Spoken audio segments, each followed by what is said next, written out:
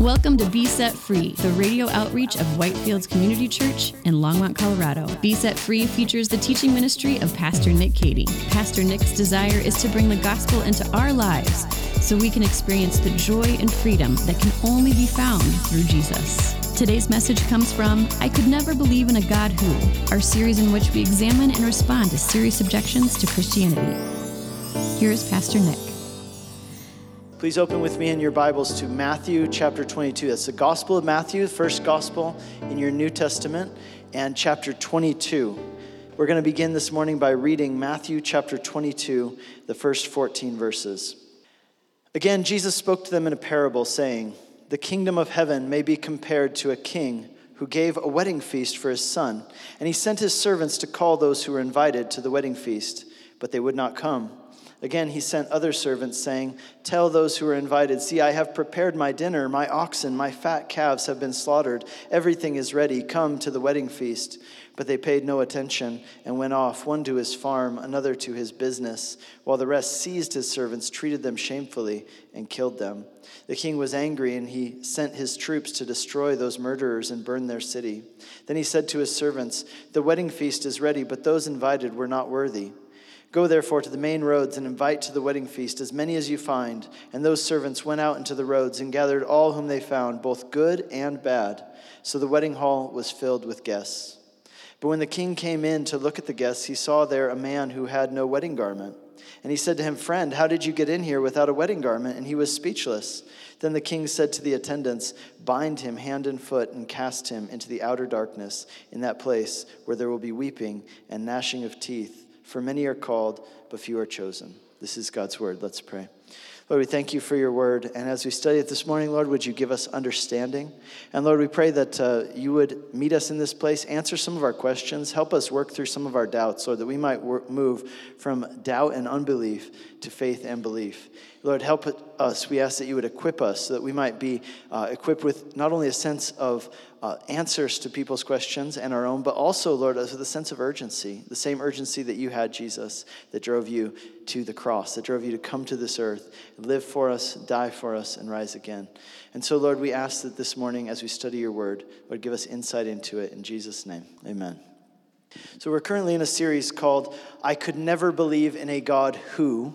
And over the 8 weeks of this series, what we're doing is we're taking 8 weeks to honestly take an honest and clear look at some of the biggest objections that people have to Christianity and the Bible. I was kind of joking with somebody earlier, that in this series, we were basically taking all the things that people don't like to talk about, and we're just talking about them for 8 weeks. And so 8 weeks of big questions and objections that people have about Christianity and the Bible. A few months ago, we put out a poll online, and we asked you to help us answer that question. And how would you answer that question, or how have you heard other people answer that question? The question is this: I could never believe in a God who, and we asked you to complete that sentence for us. And what we did is we took the responses that we got from that poll, and we looked at other research as well, and we identified 8 topics which people say make it hard for them to embrace Christianity and really, truly put their faith in the gospel and follow Jesus.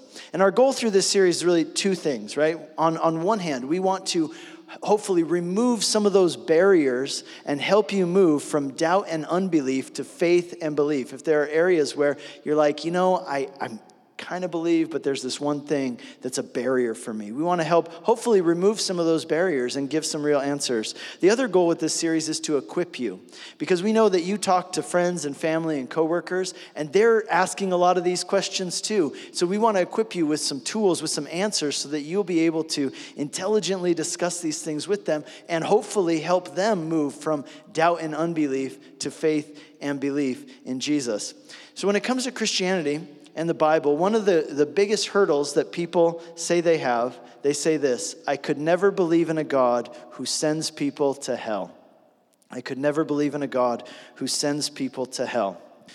My wife and I, before we moved to Colorado, we moved here 7 years ago, and before we moved to Colorado, we lived in Hungary for over 10 years, and one of the things we did in Hungary is that we worked in church, but every summer we would organize a camp for high school and college students, so high school and college students, and through this camp, we had hundreds of people come to the camps, and many of those people who came to the camp got exposed to Christianity and ended up embracing the gospel and following Jesus. It's a very exciting thing that we got to be involved with. Well, one of the people who came to this camp and became a Christian was a young girl named Tunde.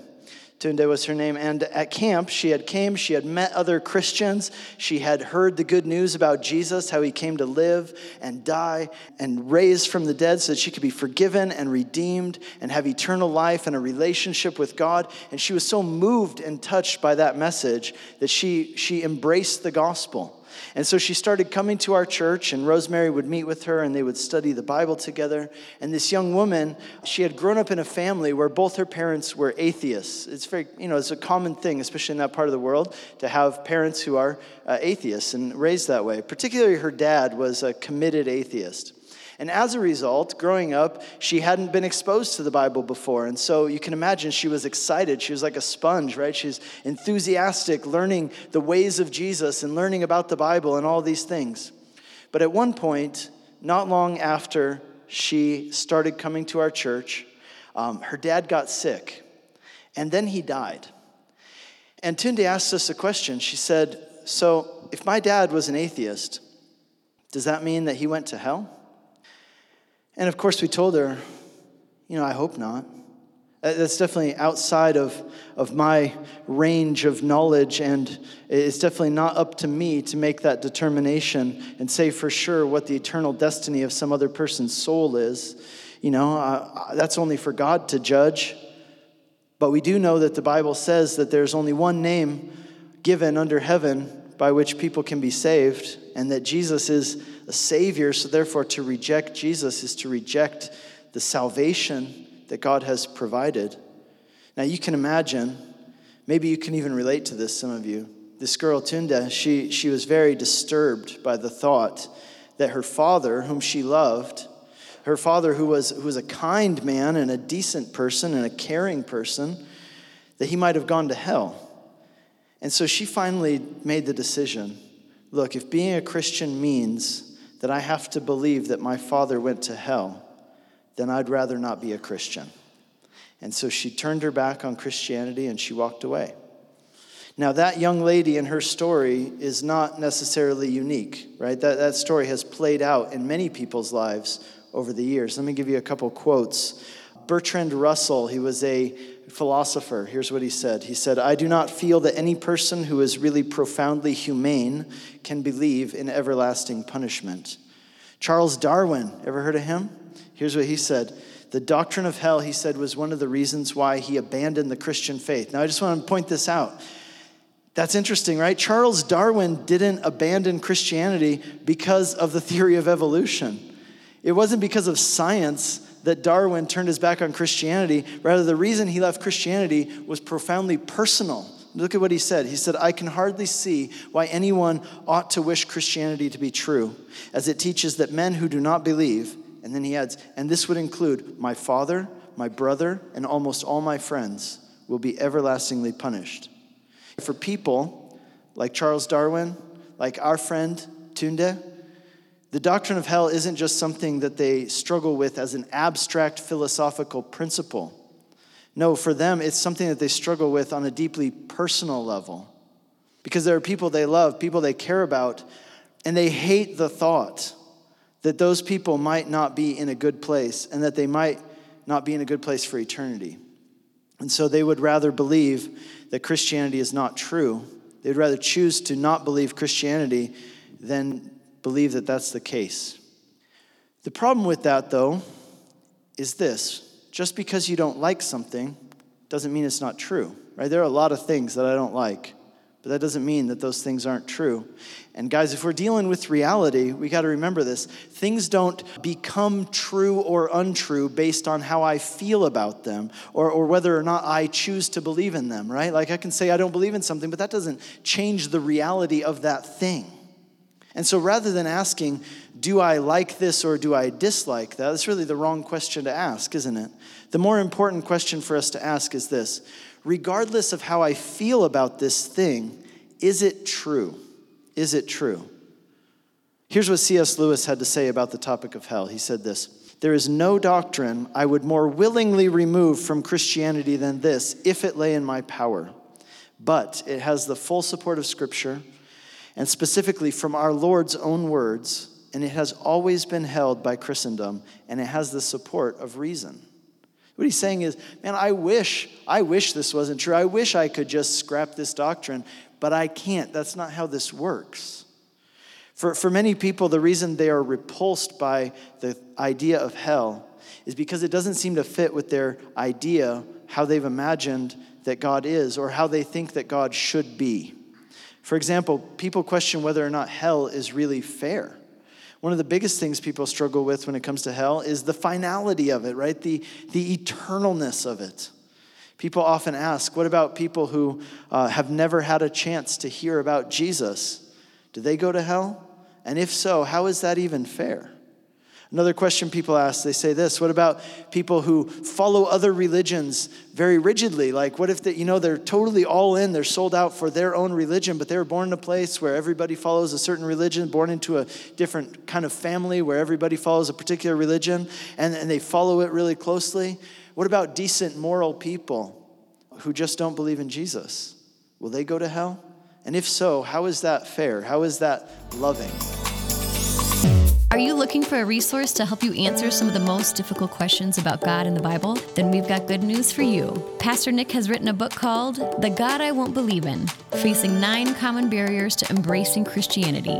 In this book, Pastor Nick deals directly with some of the biggest questions people struggle with, such as how a loving God can allow innocent people to suffer, whether God condoned genocide in the Old Testament, or whether the Bible encourages the suppression of women and minorities. Does the Bible really say that some kinds of love are wrong? And is there any actual proof that God exists or that the Bible is trustworthy? Pastor Nick addresses these topics and more in this book, which is a great resource for anyone who wrestles with doubts or has concerns about these topics. And it is a great resource for those who want to help others who have questions about these topics. So to purchase this book, search for The God I Won't Believe In, Facing 9 Common Barriers to Christianity, wherever books are sold, or visit nickcady.org. To celebrate the release of this book, we are offering a free copy of the book as our gift to any of our listeners who make a donation of any amount to support Be Set Free Radio at besetfreeradio.com. And now, back to today's message. Well, first of all, let's talk about some common misnomers about hell. Right, so it's common misnomers in the ways that people think about hell that we can quickly correct. For example, many people assume that hell must be like an Old Testament thing, right? Like hell must be an Old Testament thing. You know, the Old Testament being that part of the Bible that was written before Jesus. Sometimes people tend to think of it like those are God's younger years, right? When he used to, have a short fuse, used to fly off the handle. He was always talking about judgment and stuff. And so the assumption is hell and judgment, those are Old Testament ideas, and then Jesus came along and he actually taught against those things.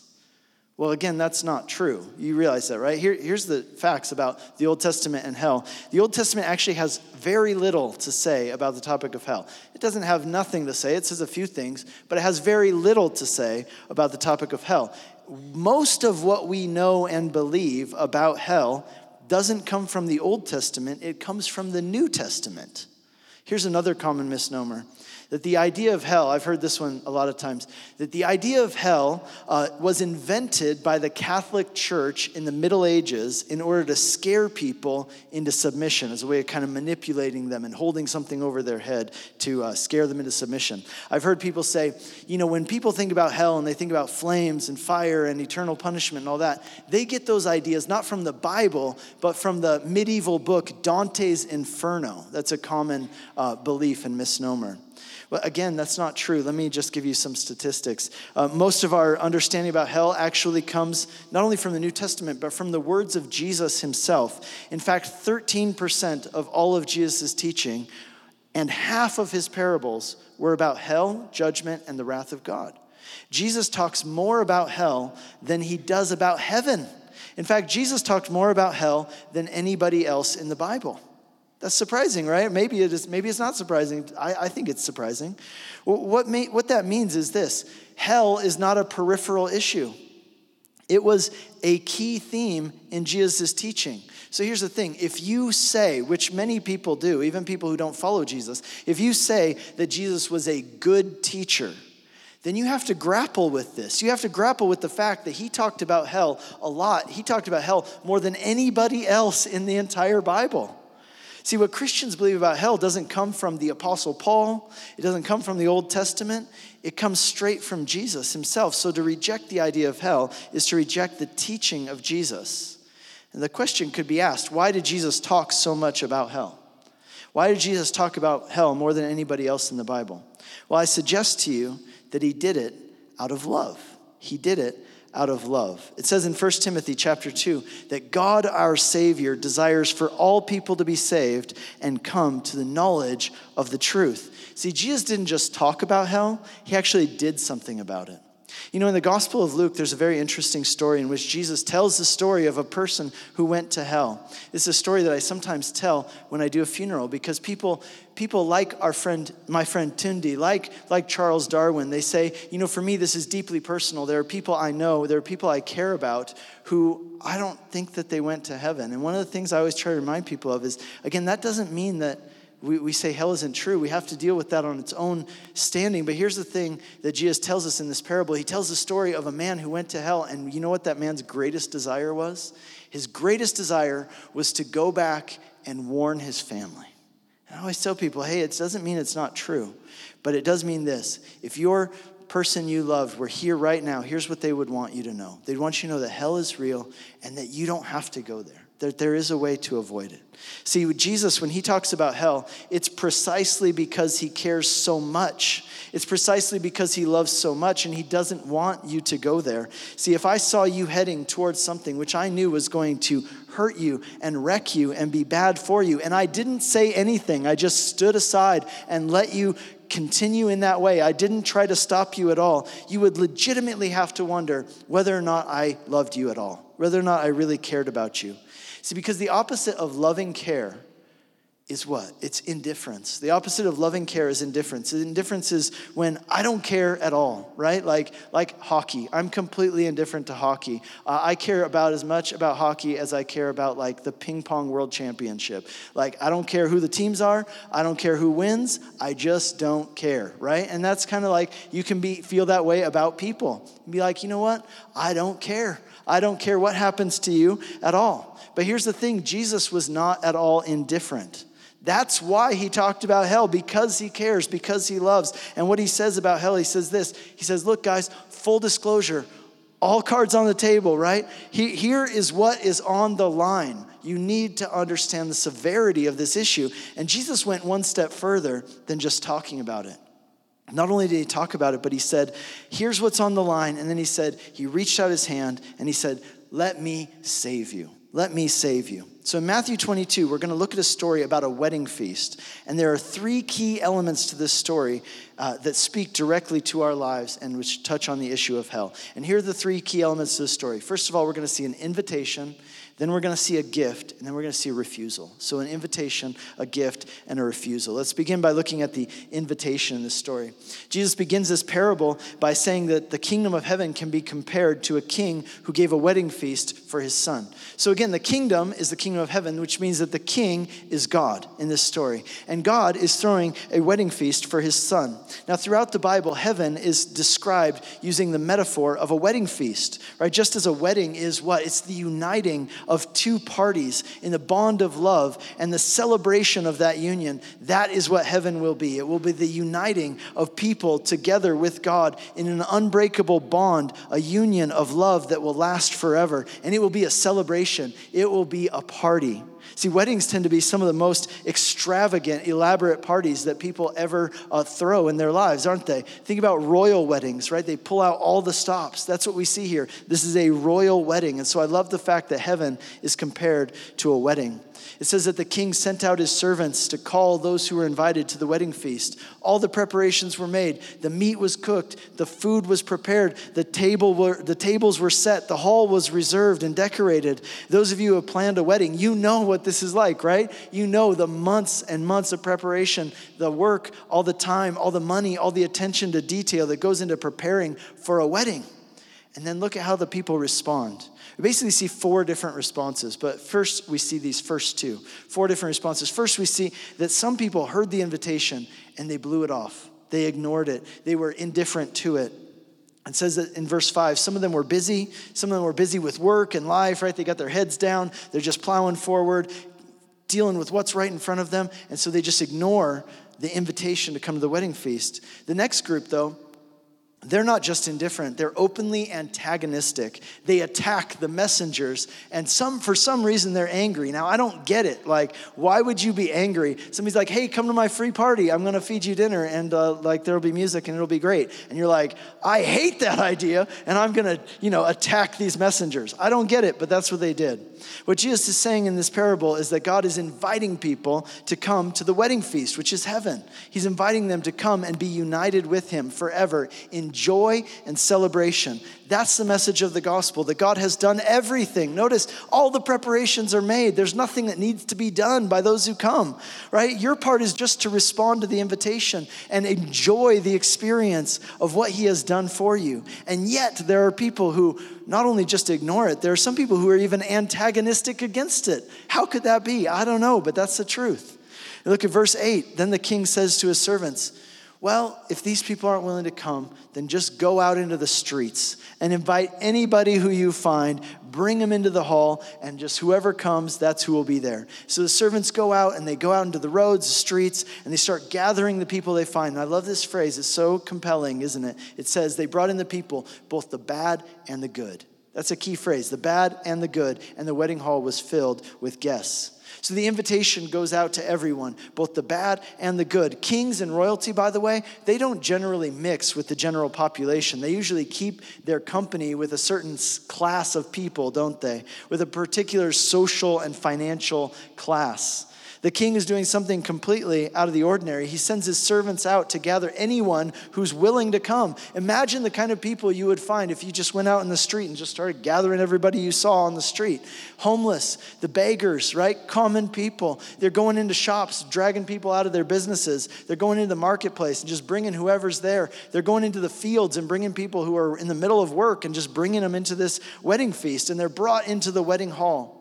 Now, none of these people, of course, had time to go home and fix themselves up and do their makeup and put on nice clothes. They just got pulled out of a field, and some of these people were homeless, right? Like, it's all the clothes they have. Some of the people who were brought in were bad people, right? Like, they were rough characters. They had questionable pasts. Definitely not the kind of people you would expect a king to associate with. But this is a picture of the gospel. That God has done everything, and he invites you to come. No matter who you are, no matter where you've been, you're invited to come and be united to God in celebration and joy that lasts forever.